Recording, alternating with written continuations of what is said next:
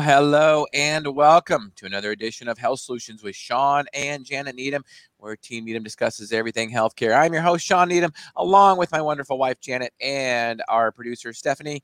And we are streaming live from the Moses Lake Professional Pharmacy Studio today, as we do every Monday, 12:30 to 1:30 p.m. Pacific Standard Time. So you can catch us here on my personal Facebook page and the Moses Lake Professional Pharmacy Facebook page. And as always, you can message me on Facebook if you have any questions. Comment on the posts. So if you have any questions, and you can always call in also. Our call-in number, you can call in live, 509-537-0411. Again, 509-537-0411. And you can also use that number even after hours because it does forward to my cell phone, and I will get the message and return it. So super excited for our show today. We have John Chamberlain on our show, and he is a former hospital CEO, and he is going to spill the beans today on what hospitals call charity care. And not just hospitals, but a lot of big healthcare entities. They love to brag about how much they write off and how much they give away to charity. Well, let me just tell you, it might not appear, it might not seem, it might not be really as it appears. John is going to get into the details of this discussion and let us know what this charity care that hospitals write off really is. So, John, without further ado, I'd like you to introduce yourself and start on this subject. Well, thank you, Sean and Janet. Appreciate you both having me on. My background, my dad was a fifth-generation physician. I chose not to take that path with his advice. And today, I'm glad I didn't. I think had I chosen that path, I would have been in what's known as the model of direct primary care because, well, our friends at the insurance companies and private equity firms have made hospital life, well, really more importantly, physician life pretty miserable. Yeah. And but my background is in hospital administration. I've been a hospital CEO at a couple of different facilities, primarily in the South, and also have run physician practices. Spent about 13 years in the manufacturing side of healthcare before I went back and got my master's degree. I have an undergraduate degree in biology and a master's in health administration. And I retired from hospital work about 6 years ago, going on 7, primarily because I was not allowed by my superiors pretty much to enable physicians to take care of patients. It was all about the money. And it's even worse today, significantly worse. So, and again, I think, if you're going to talk about background, again, I've given you my education, my experience, 40 plus years in healthcare. And I'm still involved on a volunteer basis, working with an organization called Free to Care. It comprises about 32 different organizations. It's a coalition representing about 8 million individuals and over 70,000 physicians. So finally, without compensation, I'm able to do what I've tried to do my whole career and was very successful until about 7 years ago. Standing up for patients, standing up for physicians, standing up for hospital staff, including pharmacists, in doing what we could to do the best job possible to deliver good patient care. Because my philosophy has always been, you take good care of patients, your physician, your medical staff, and your hospital staff, and with appropriate monitoring, everything else is going to fall in line financially. Today's topic, charity care, which is a misnomer, really is, honestly, it's uncompensated care. Most hospitals, and I'll just jump right in if that's okay. Please. Most hospitals, every hospital has to have a budget. And part of the budgeting process every year is they meet with and negotiate with all the insurance carriers that they contract with. So in short, the end result of that negotiation is they know exactly what they're going to get paid up front with some minor variations by each insurance carrier they deal with for each service that insurance carrier purchases. with your money on behalf of your patients. And so the way that works is in the P&L every year, in the budget P&L that goes before the hospital board, you see a top line revenue number. Then you see what's called, which is basically uncompensated care, but they're called contractual allowances. Yeah. So what that means is that we know up front every year what our top line revenue is, and that's generated from what's known as a charge master, which 99 times out of 100 is horribly inflated for each hospital. And we know then the contractual allowances are the deductions that are made, again, up front for those, the difference between the top line revenue and what your contractual relationships are. That typically is what drives what this thing I mentioned is uncompensated care. And that's how hospitals, and they use a lot of wiggle room to say, oh, well, this is a community benefit. We're providing all this uncompensated care like it's their gift to the community. The reality being they know that up front.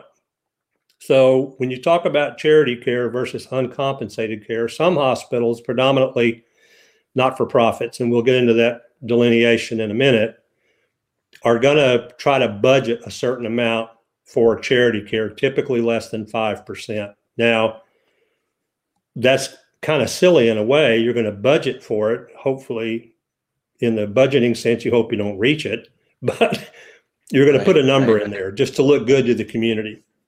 The sad part about that is that usually on the back end, those same hospitals that boast charity care, we do a lot of charity care, also are the same ones that go after those charity patients and send collection agencies after them, sue them, garnish wages.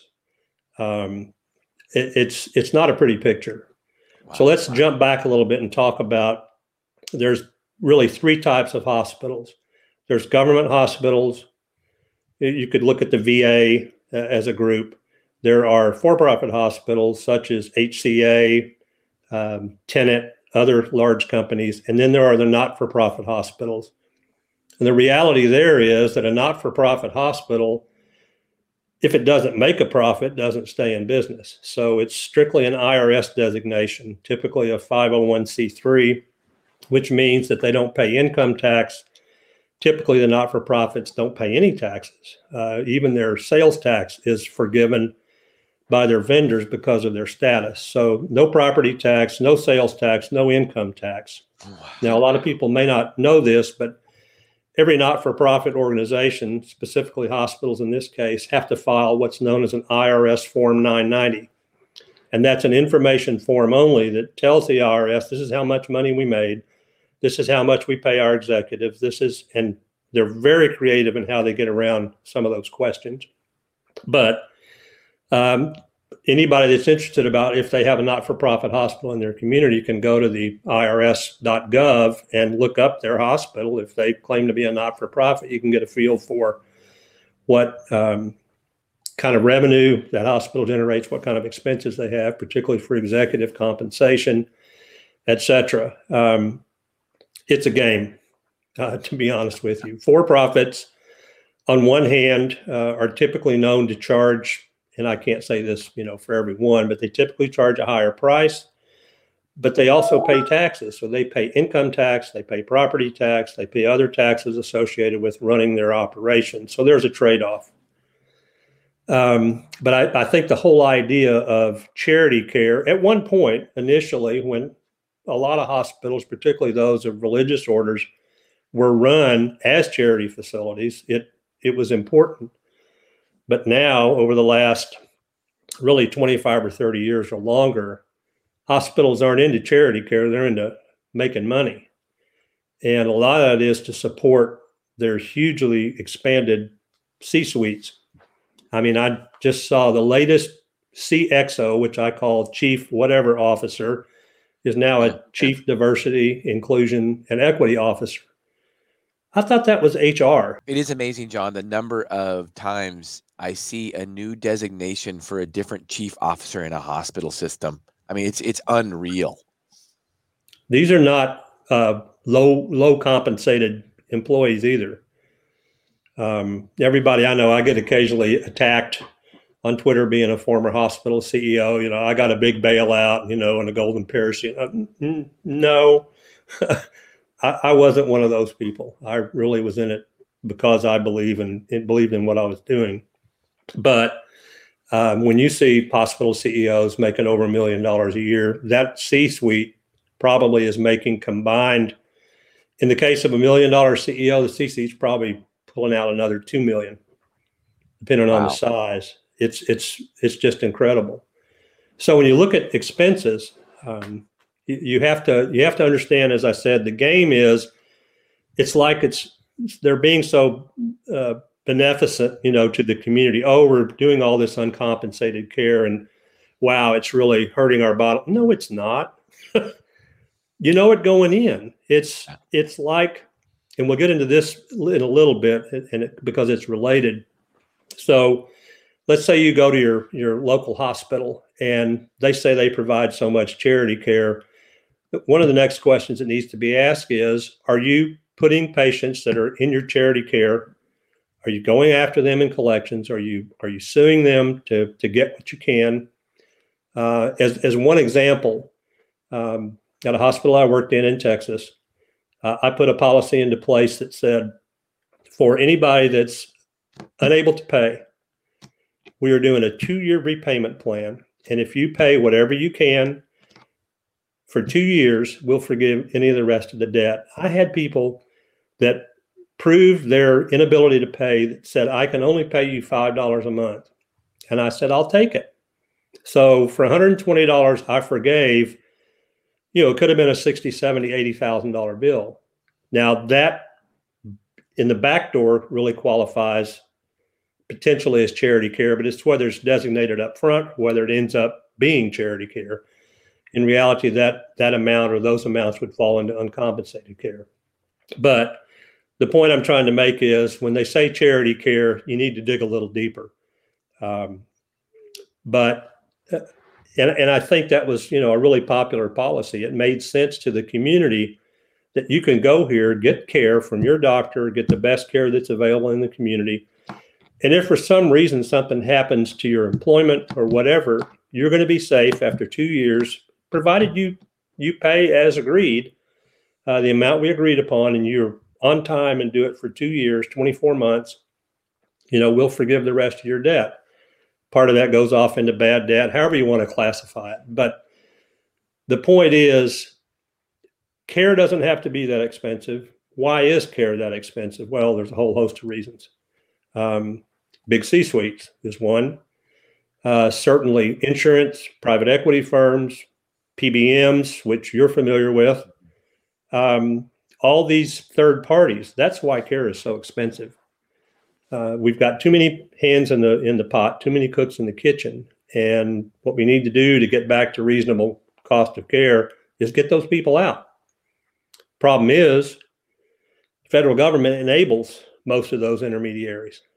And I would say some of them in Congress benefit from it, either from a campaign standpoint or investments or what have you. So what's the solution? I don't have it yet, but let me pause and see if you have any questions or areas you'd like me to touch on. Janet? Well, I don't really have questions. I just have comments. It seems like you mentioned that it started about 20 to 30 years ago. And I feel like I agree with that, because in the past, even with our own family or my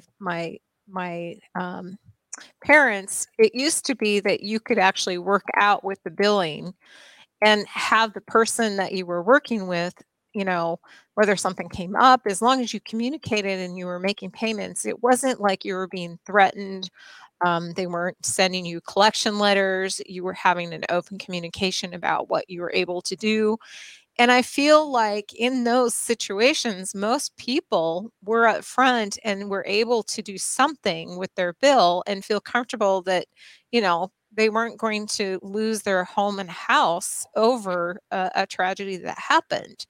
And right now, I feel like people are, we're at a situation where, if you get a bill that's something that you can't afford, I mean, you might lose everything. Well, I think part of the problem, and honestly, if I look at it, and I've done a lot of, I lived through most of it. This whole problem started back in well, if you want to say with Medicare, Medicaid from one side, but post Medicare, Medicaid, the HMO Act of 1973 is where it all really started, in my opinion. This focus on profit, less care equals more money to my hospital, to my medical group. But what specifically to address what you just said, most hospitals, particularly on the for-profit side, they farm out all their collections and their billing to a third party. So they're completely divorced from that, except they get a report, either ad hoc or monthly or whatever on, cases that they are patients that they've turned over to the collection agency. So they're divorced from it. And I'll give you a personal example. My wife and I have both had recent hospital admissions within the last couple of 3 years, and set up a payment plan, no interest, with the hospital, which then turned it over to collections, right? Not to be collected upon, but to their third party. Made them aware of what was going on. My wife is still getting notices from the collection agency, even though we're paying every month, auto pay. She's still getting a notice that she's, going to get, and I've called the hospital 3 times at least and said, stop this. They're wasting their money, their postage, basically my money. Right. Put a stop to it. Well, it still hasn't stopped. It's just nuts. Janet, do you want to comment on our personal experience with this? Right. Well, we recently had our son broke a leg, and, even though he was still in our home, and we were still his guardian because he turned 18 the end of April, they started sending him collection letters, even though payments were made on a regular basis. Can you imagine being 19, 18 years old and you're getting collection letters from a hospital? And, to have a communication or a conversation with people, it's like, he was not responsible for that bill in the first place. Why are you sending it to him? I mean, right. To me, it's just totally almost on the side of being over aggressive. I mean, I can't imagine running a business and then you are trying to collect from, somebody else that has nothing to do with the bill. I mean, I get it. He was the patient, but we were the people who were in charge of paying for it, because we were the parents, we're the guardians. Right. And we negotiated, we did exactly what we negotiated with the hospital. And of course they said they were doing us a favor because of the negotiation that we set up, because they don't normally do that. Oh, a great favor that you charged me 8-fold what I could have got done at Surgery Center of Oklahoma. But anyway, and we paid regularly, but yet, he got 2 or 3 different letters of collection, and each one was a different excuse. And it was a nightmare to try to fix it. I mean, you had to call 4 different people to get this thing fixed. And I think the worst thing is that it's a public community hospital. So we pay taxes from our property tax. I've also been on that board, publicly elected board, and exactly what you're saying, John, is exactly what happens. They're contractual write-offs. They would say every month, 40% contractual write-offs. It's like, I've never seen a business like that in my life. There's no other industry that says, well, our revenue was this month was $1 million, but we wrote off 400,000. Right? It's like, I've never heard of that. It's like, so, and I think too, what really has to be done is, like you say, get the middlemen out. It's got to be direct between the patient and the doctor, the healthcare provider. That's the best way to fix this mess. Well, one of the things that I really think a couple of landmark regulations were passed, one of which is still trying to be implemented and meeting a lot of resistance, and that is the site neutrality regulations that were put into place as of January 1 of last year, which says that you cannot pay a hospital-employed physician practice any more than you pay an independent physician practice for evaluation and management codes, that is, for office visits, basically. So up until that time, you could have a hospital-employed physician charging $400 and getting paid, let's say $400, for what an independent physician would get $95 for. Right. Now, unfortunately, what's still in play is the procedure side, or what they call the technical side. So let's say an employed hospital cardiologist gets $589 for an echo. The independent cardiologist, of which there are fewer and fewer, would get paid $289. So, I mean, there's a huge disparity. And why is that? It's called a facility fee. Right. Yep. The hospital or the hospital owned, and a lot of people don't realize this, it's not just the hospital property, it's any facility that the hospital owns gets a facility fee, gets a bump from Medicare / because, you know, commercial insurance follows whatever Medicare does. So why do you think on earth that there's now 70% of physicians are employed? That's a big reason for it. Right. You get more money if you employ that independent doc. Does he ever see any of that $300 difference? Nope. Which is a real, it's if you think about it, that's really discrimination, because if you work at a facility or you work for yourself, that fee should be straight across the board the same. Period. That's exactly right. And that piece of legislation, that part of the regulation is still in limbo. And that's the one the hospitals, the American Hospital Association, and all the other questionable societies, if you will, are fighting, because that's where the revenue, that's where the money is. That's where the revenue is. It's also one way that they're able to attract physicians, because they can use those extra facility fees, and they can pay a physician 1.5 times what he or she would make in a private practice type entity. Right. And that's what they're doing with those funds. And it's not, and I don't necessarily blame, you know, physicians for taking the higher dollars. You can't necessarily blame them for that, but, you know, it's an unfair advantage. And I think hospitals argue that, well, we need it because, you know, we're a hospital system and we give away charity care that other places don't. So we need those kind of things. And it's total crap. Yeah. And here's the problem too, John, sorry to interrupt. No worries. But here's the problem too. I, as a patient, I don't have typical insurance. I have a health sharing program and I love it. I will never go to the traditional insurance route because it makes everything expensive. When I have to go to one of those hospitals for that service, I get charged that extra facility fee, even though I don't have Medicare or any insurance to pay for it. So I'm essentially getting charged 2.5 times what I should have to pay. Correct? Right. Right. And you know, the sad part is about, and we go way back to the beginning of the conversation about ChargeMaster, where you've got hospitals that are charging at least 8 times what you could get, let's say, as you said, at Surgery Center of Oklahoma.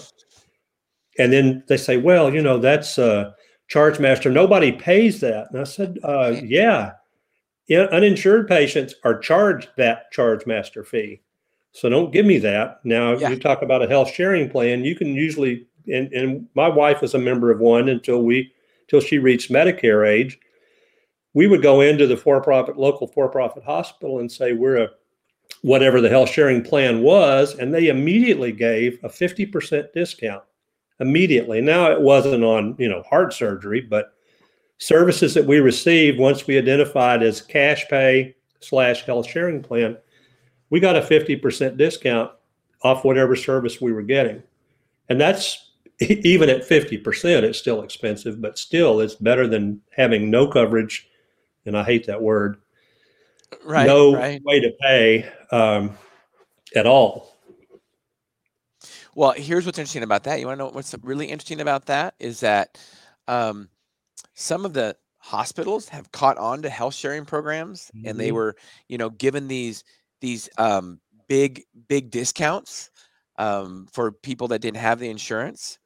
So in Washington State, I'm assuming if you follow the money, probably the state hospital lobbying group, whatever, Washington State Hospital Association, they lobbied to have the Senate and House, the legislation, pass a rule where if you have a health sharing program, they can't discount you.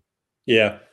And Right. And that's what happened with us. And I was just livid. And I showed them examples in Arizona, for instance, where somebody had a cardiac procedure and they had a health sharing program and the bill was 300,000 and they wrote off all but like 50,000 of it, which, because in reality, the bill should have been 50,000 in the first place. It shouldn't have been 300. Right. It just, Right.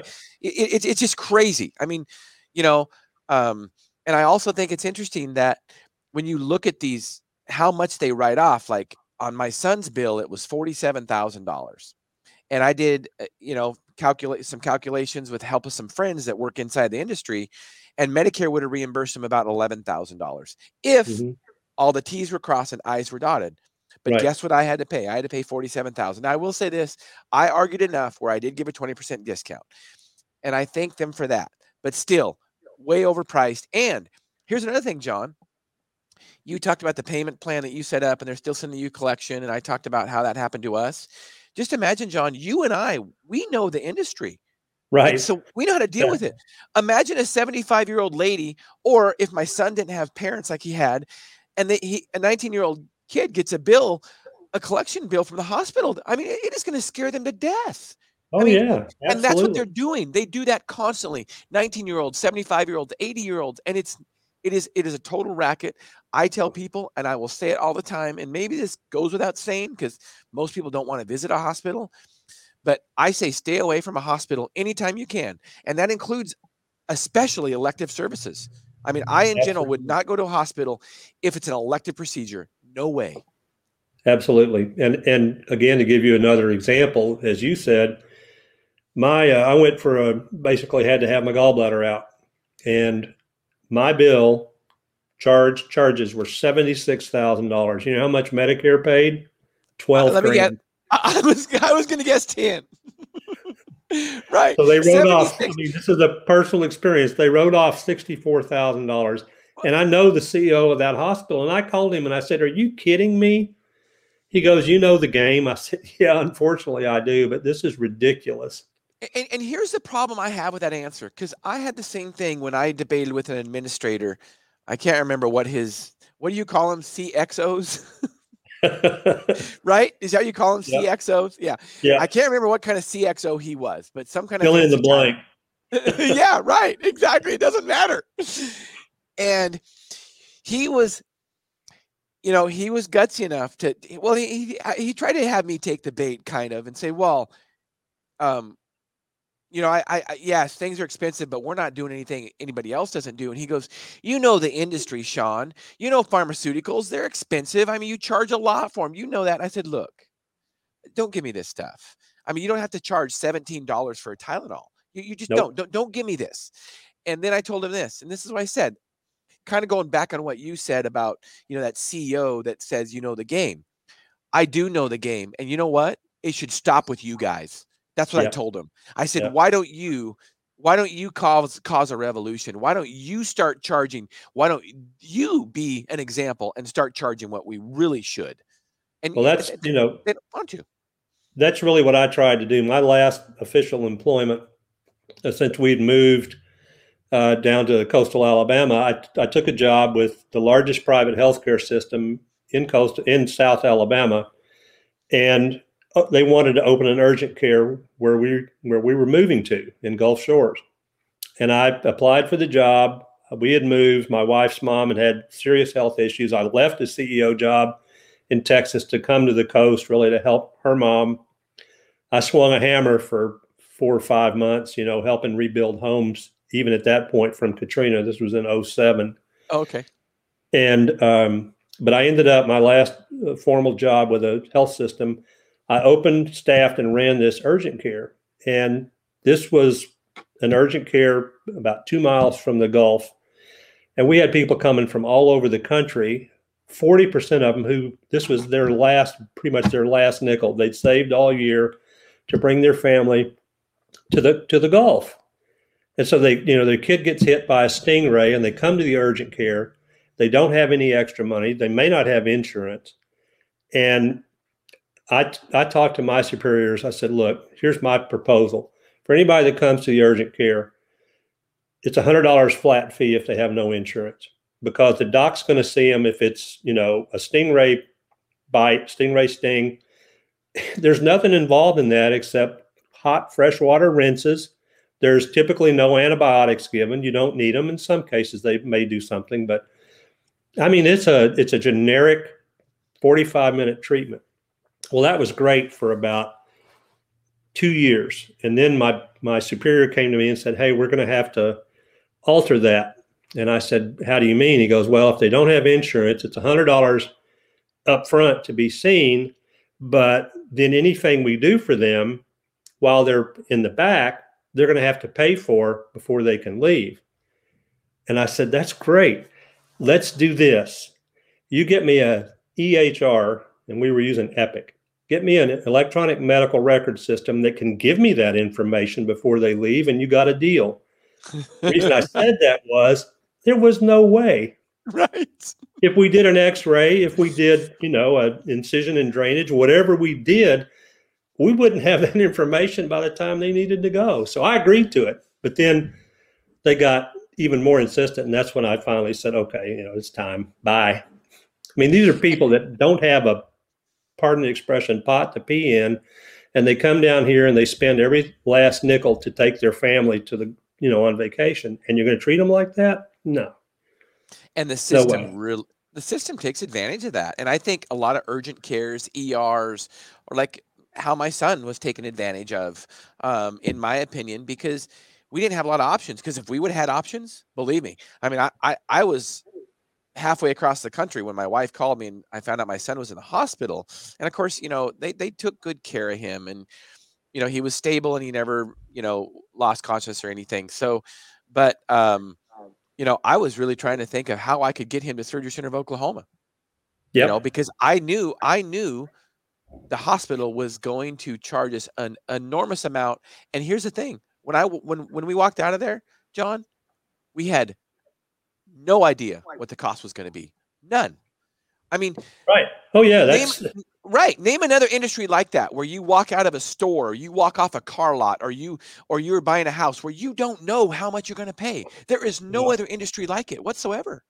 And that's a great segue into what I wanted to, if we have time, I think we still have some Please time, go ahead. talk about price transparency.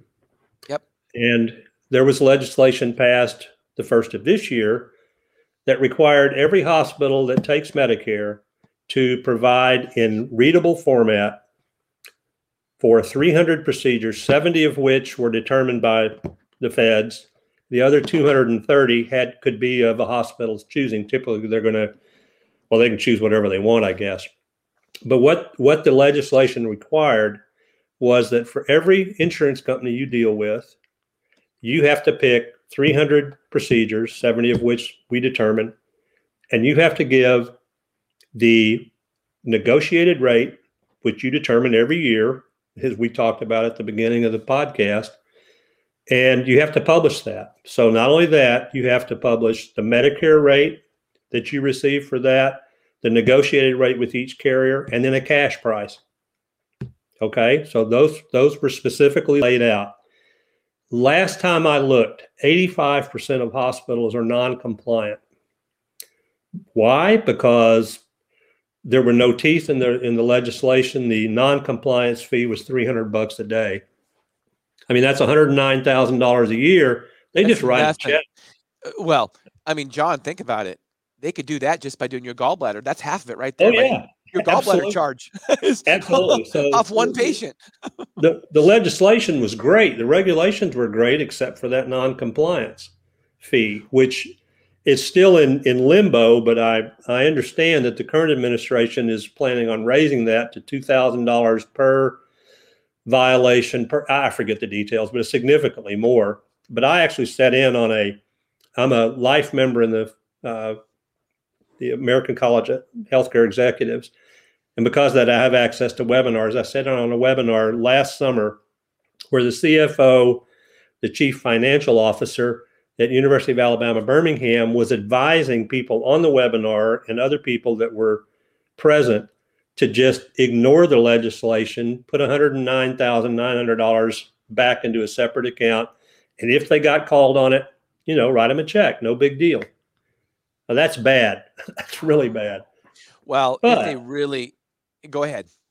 No, I was going to say, So it's just a disservice to the community. The dollars, yes, are very important. When you look at a hospital, and the majority of hospitals in the country are not for profit. Out of 5,200 hospitals, I think 3,900 are not for profit. And these are basically like the hospital you referred to. They're in your community. They're a part of your community. They boast that. They're proud of that. And yet they're screwing you Yeah, to the absolutely. wall behind closed doors. And that's, there's been a lot of moves over the last several decades to have hospitals be relieved of their liability for, or no liability for property taxes, because they're not fulfilling their charitable mission. Yeah, I agree. And they successfully defeated that with an army of attorneys. But I think if price transparency actually comes into play, I mean, that's the way you should be able to shop for healthcare. Yeah, certainly for, emergent, heart attacks, not so much, but for, like you said, elective procedures, you should be able to shop for it. One clue that people ought to realize, we talk about the hospital industry only being the only one that does things this way. The first clue you should have is, what is the only industry that still uses a fax machine to communicate? That's all of healthcare, really. And I know. I know. Well, it's the healthcare industry is what I was referring to. Right. Everybody else is, you're doing it right here. Yeah, right. So, I'm not very optimistic, honestly, John, when it comes to the federal government fixing transparency problems. And if they really wanted to fix the problem, here's what they would do. If they wanted to make something with some teeth, they would say, look, if you don't comply with this rule, you don't get any Medicare dollars. Yep. That would fix it immediately. Yep. That's 55 to 60% of most hospitals' revenue. Correct. Now, and here's another thing too. Speaking of, I kind of a segue on, you couldn't shop for a heart attack price. Although I agree with you, there are some procedures that, like a stent or something that you could shop on. Sure, absolutely. Definitely. But here's one of the things, and this is what I've got good friends who are very, very smart people, but they're not in healthcare. And when they think hospital, here's the problem. And you being in charge of an urgent care and being a CEO of a hospital, you can elaborate on this. Most people think, when they think of a hospital, they think, oh my gosh, somebody had a heart attack, somebody had a car wreck, they had to go to the hospital.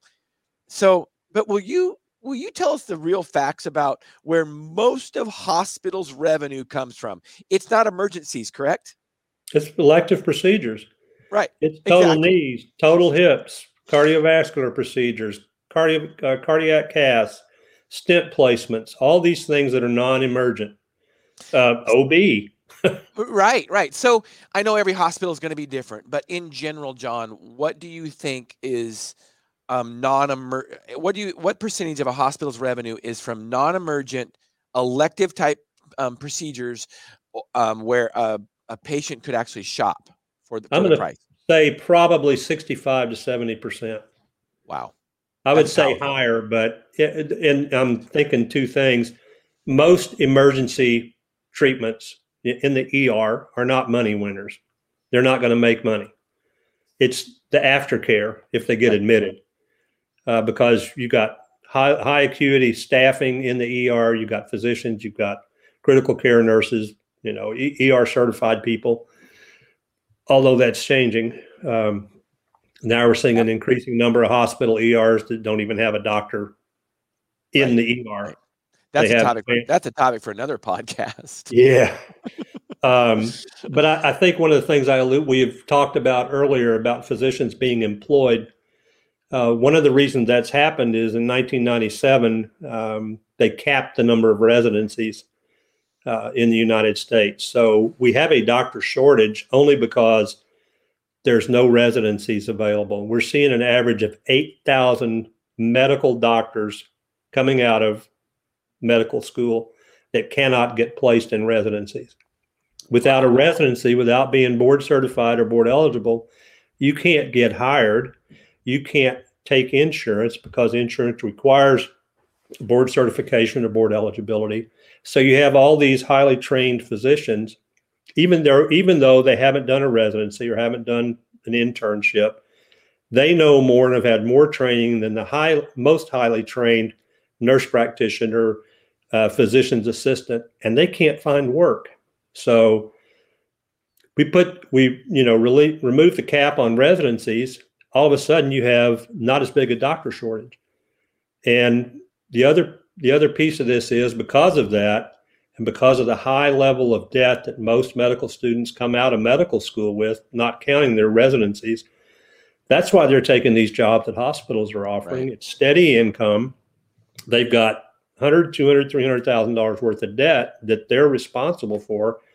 I would do it in a heartbeat if I come out of residency and, looking at establishing a traditional physician practice solo, or going to work for a hospital that's going to give me healthcare benefits and a $200,000 a year check and 2 weeks of vacation and yada, yada, yada. Of course, there's the downside, but. Well, honestly, John, and I'm not a conspiracy theory kind of guy necessarily, but I think these government regulations like cap on residencies and like high student debt, in some ways, the hospitals like that. Oh, of course. Then they can own the physician. They can offer them a big fat paycheck. And it's like, hey, this is your option. And, and then guess what? They're a slave to that system. A very good, a person I really admire has a great statement. There are no conspiracies. There are also no coincidences. Right. So you look at it, and I've dealt with this personally with physicians that in Gulf Shores, in the previous community I was in, I worked very hard to get direct primary care, at least one direct primary care doc established, because I knew if I got one, we'd have half a dozen within the next 2 years, because that model makes sense. I love it. I had one doctor that I knew, he was an older guy in his 50s, called me one day and he said, hey, I just got let go by the for-profit urgent care because I was too slow. And I said, you're exactly the kind of guy that I would like to help get into practice, because doctors need to take time with patients. Yeah.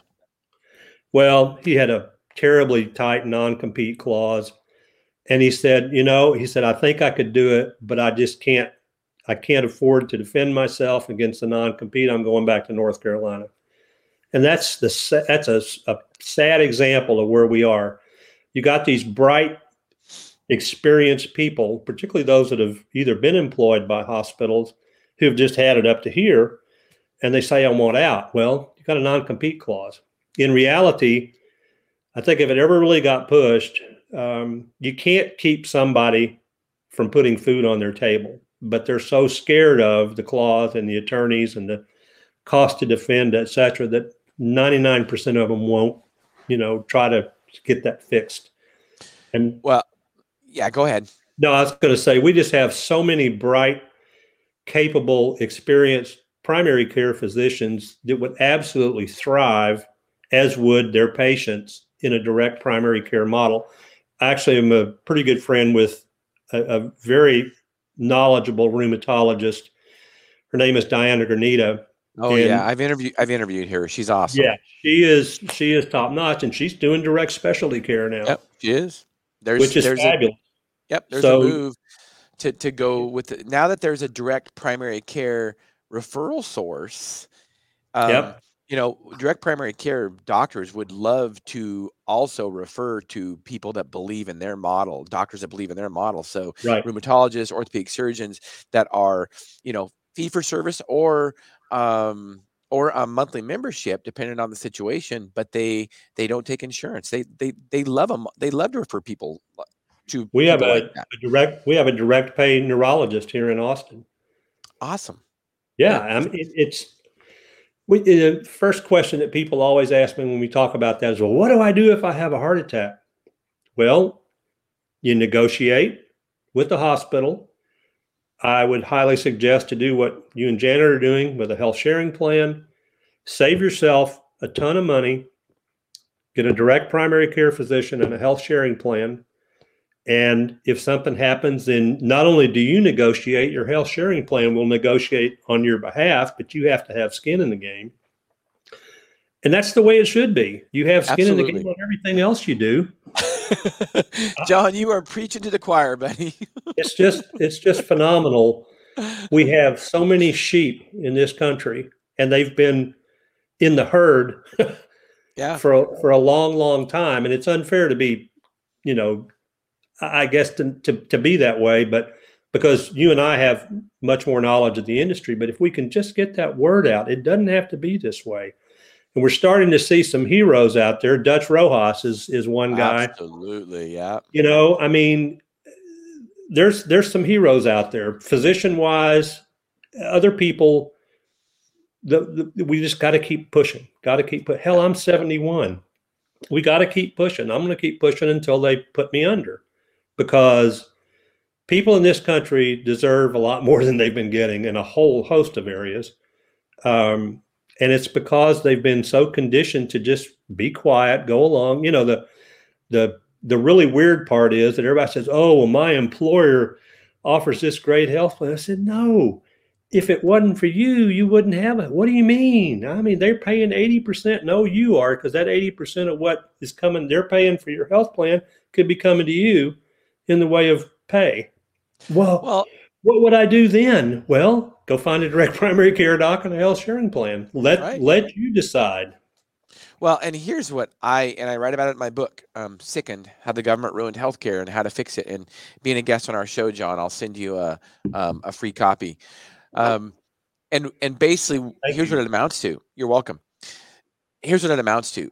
This is what I talk about in my book, is that, I mean, I specifically do not want an employer deciding my healthcare for me. And I personally don't think that anybody should have an employer deciding their healthcare for me or for themselves. They should decide it themselves, because it's very unique. Everybody's needs are different. Right. And that's why, that's one of the things, is that we need to educate and empower patients to take care of their own health. And that also means financially, they've got to have skin in the game. Right. And we need to also put them in power to negotiate with their employer and say, you know what, I want something better. I don't want this healthcare plan that you're giving me. I got some better ideas of what I can do myself. That's really what needs to happen. Right. I'll tell you what, how much are you paying total? I know what I'm paying for my premium. How much is the company picking up? Give me 70% of what your share is, combined with my part of the premium, and let me spend it. Exactly. Right. And, you know, a lot of them, not a lot, but there's a number of employers that are doing just that. They're saying, you know, that makes a lot of sense. Unfortunately, you have people with this sheep mentality that just go, oh, hey, I got the card. Yeah. Yeah. Well, what's the card done for you lately? Exactly. So Crazy. I'll send you I did a great video on what if auto insurance worked like health insurance, and I'll send you a copy of that video. It's a little bit of satire and a whole lot of truth. Yes, sir. So, John, as we wrap up this podcast, I want to thank you for being on, first of all.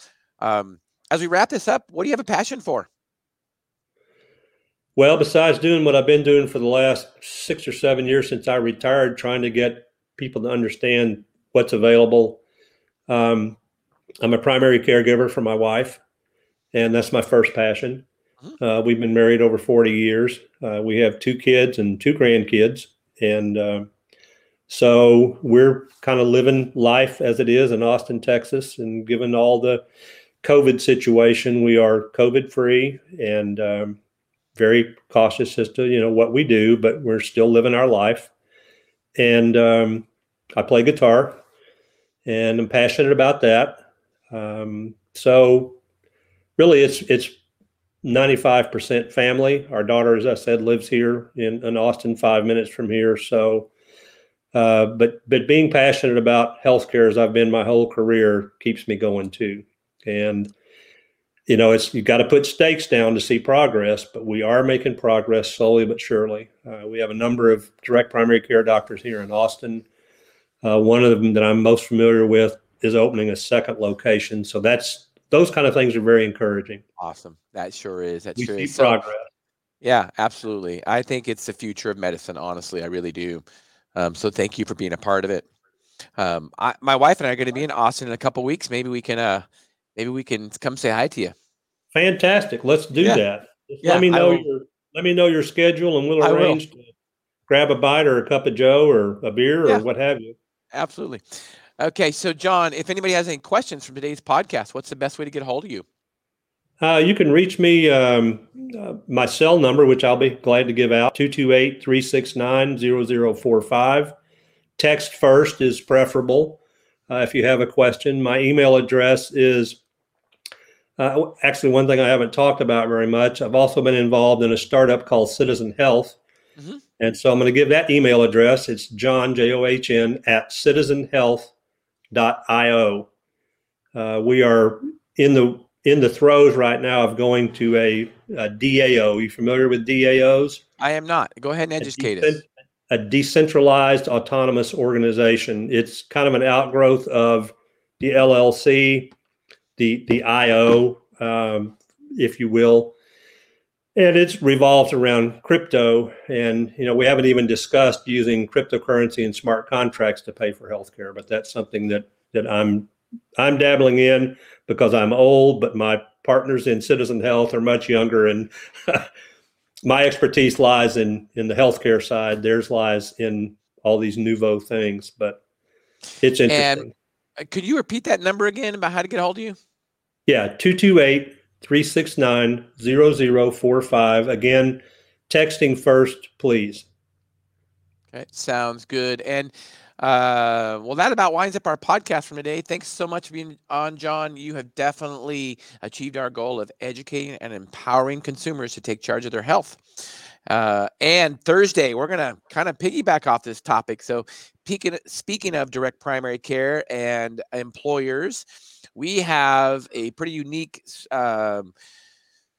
guest on where we haven't done it before, where we have an HR guy from an employer who has used DPC, and we have a DPC doctor at the same time. And we're going to, on our podcast Thursday, we're going to talk about how employers can save lots of money by using a DPC doctor, and we're going to have real world examples. So you'll probably want to tune in for that one, John. It's at 8 to 9 a.m.